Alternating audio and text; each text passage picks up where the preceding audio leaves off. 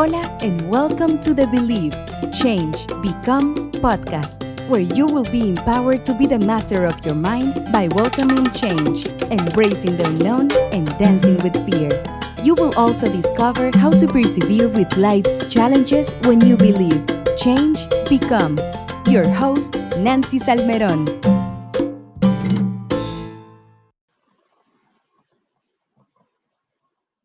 Hola, mi gente linda. Hello, beautiful people. How are you? Nancy Salmeron here with another Believe, Change, Become podcast. Thank you for joining me. Today, I want to talk about my marriage, my 17-year-old marriage. I am celebrating 17 years. 17 years. I was thinking about that song. 18 years, 18 years. She's got you on for 18 years. Anyway, this is nothing like that. 17 years I've been together with my husband, Carlos Almeron, and he's such an amazing human. He is perfect for me. I want to talk about marriage today. I want to talk about what I believe makes a successful marriage. And in preparing for this, I did research on happy marriages, the best thing to do for your marriage, all these different things. And I said, there's a lot of things to do for your marriage, but I am going to talk to you about what has made our marriage successful in my eyes, what has worked for me. Then again, you apply whatever you can or whatever you want from this, and then you decide what is important for you. And if you haven't read that book, The Five Love Languages, that will give you an idea of how you receive and internalize love. So for me, I'm acts of words of affirmation. So for me, it's important that I get this appreciation. It's not about stuff, it's about words and acts of kindness. My husband is more of doing, he wants things done for him. So he likes to give me, he likes to do things for me. He does a lot of stuff at the house, he helps me out, and which I appreciate. But for me, it's just that connection. And I'll talk a little bit more about it in my 7 tips to a successful marriage. I hope that they guide you, they inspire you so that you can too be celebrating, I don't know, 20, 30th year anniversaries. I hope I can do 50-year anniversary. My goodness, 100. Who knows, right? We never know. But I'm very lucky. Lucky is the word, not lucky. I am blessed. I am honored to be with a very kind, gentle soul. My husband Carlos is just a very gentle, calm soul. I was married before for 3 years. Married right after college, and it was very different then. For me, the person that I was, I didn't know who I was. There was a lot of chaos and there was a lot of turbulence and just a lot of drama in my life. And I attracted that. And, now that when I look back, I realize that we attract who we are. And after I got divorced, I decided that I was going to focus on me. I was going to focus on loving myself, the cliche of loving yourself.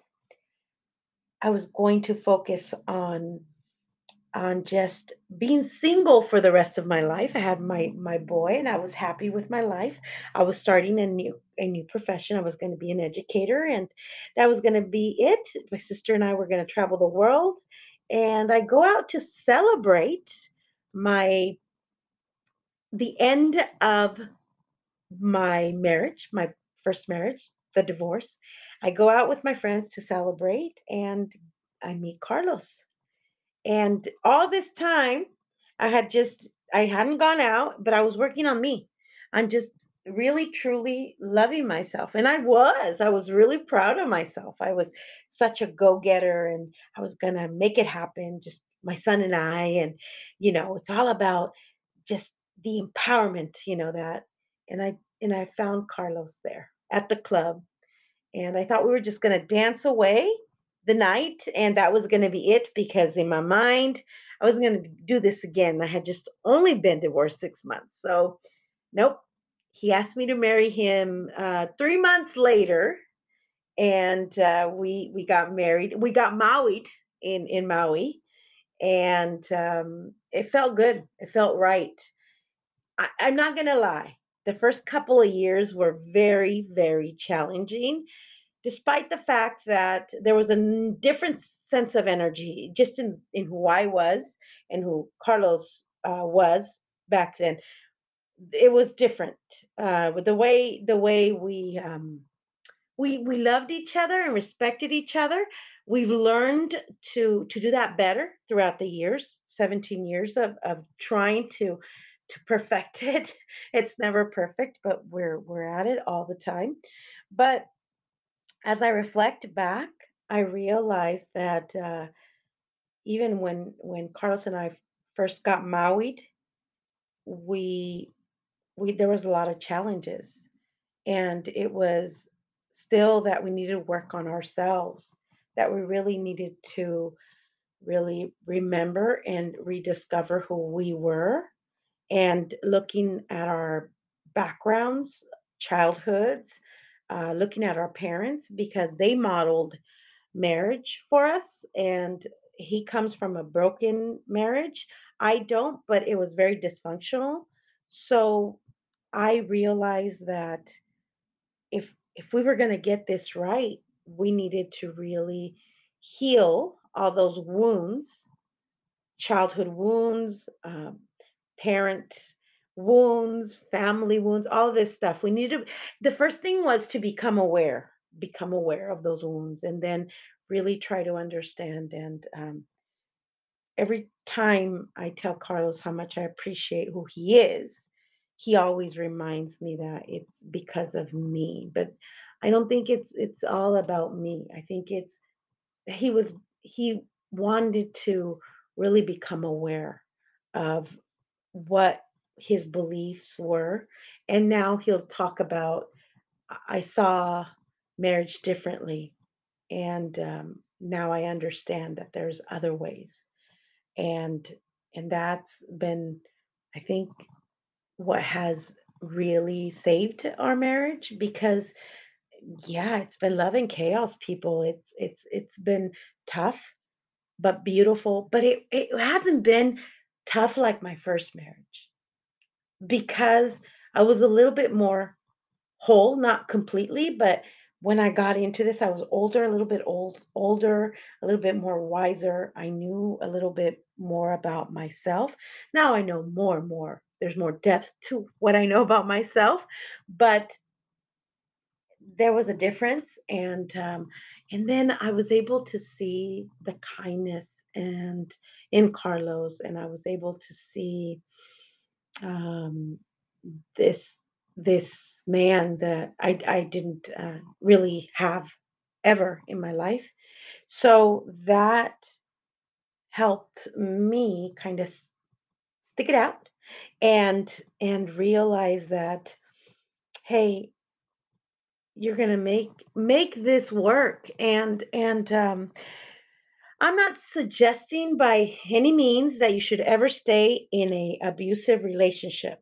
I think knowing, as I really progressed through my life as a coach, and understanding that there are some people who you will not ever change unless they understand that there is something to be changed within them. And I think, for the most part, hoping that Carlos would change, that didn't help. It was, I had to change. I had to change the way I saw him. I had to change the way I fought with him, which was I didn't I stopped fighting, and I started really communicating and tried understanding and tried empathy. And I'll go a little bit more in depth with my 7 tips, my 7 believe, change, become tips on how to just be successful in your marriage, how to thrive in the collaboration, communication, and in that relationship of a marriage, right? So let me get right to it. Number one, something Carlos and I always do is we never leave the house without saying goodbye. This is silly, but anytime we leave, we always say goodbye. And he leaves before I do. He's a early riser. So he comes and he gives me a hug and a kiss while I'm sleeping. And that's been his thing. And whenever I leave the house for an evening or whatever, I do the same thing. That's been big for us. And I think that that's been beautiful for me. Number two, start discussions softly. So I used to start my arguments very possessively, matter of factly, you're wrong kind of way. That's how I started my conversations with him, my communication. And I decided that anytime I have a concern, which now they're becoming less and less, I I um I come from a place of this is how I am feeling doesn't mean this is how I am feeling. Just listen to what's in me right now and then tell me what you think, where I'm wrong, if I am wrong, and I come from a place of trying to understand him and getting him to get ready to understand me. So the way I approach our discussions are very softly and peacefully. And I think that that is very important in a marriage. We never really listen to each other when we're screaming at each other, when we're accusing each other, and it's a waste of time. So I've learned to do that better, and I'm getting better every time.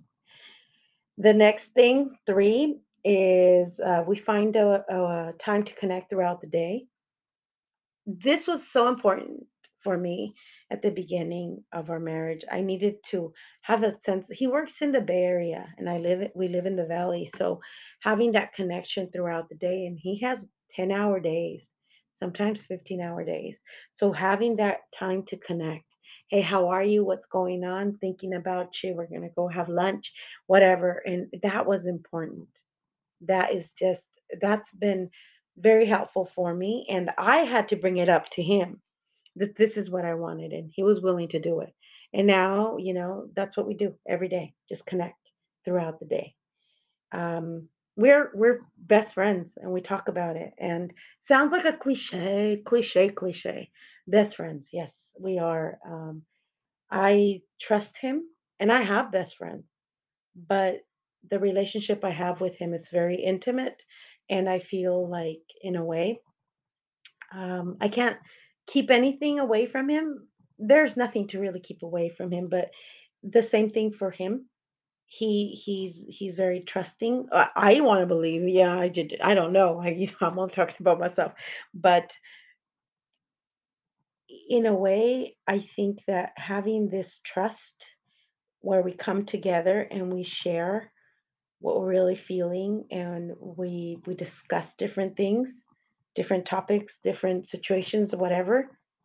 That's been very important. And I know for him it's been challenging. This is a challenging part because I don't know, some men, not everyone, let's not generalize, but it's harder for men to be vulnerable. And so whenever he is, I'm really ready to listen and I understand. And sometimes I've learned to let go of wanting him to be vulnerable all the time because I'm vulnerable. It's that's not him. And I've learned to just wait for it and be open to it. And whenever it comes, and be okay with the wait. And that has helped me relax. Relax. So be empathetic and kind. That's number five. I think my biggest reason for what I consider this marriage a success marriage is because we are empathetic and kind to each other. He's a kind, gentle human in general. I'm I'm I don't know. I don't think I'm kind. He says I am. There's I'm empathetic. I'll give you that. I'm empathetic. I try to get into the feel of other people's shoes. I try to understand where they're coming from. So there's a sense of empathy, and he has the kindness, and we play with it. We dance with it. We both try to really understand each other through that. So um, I can't imagine.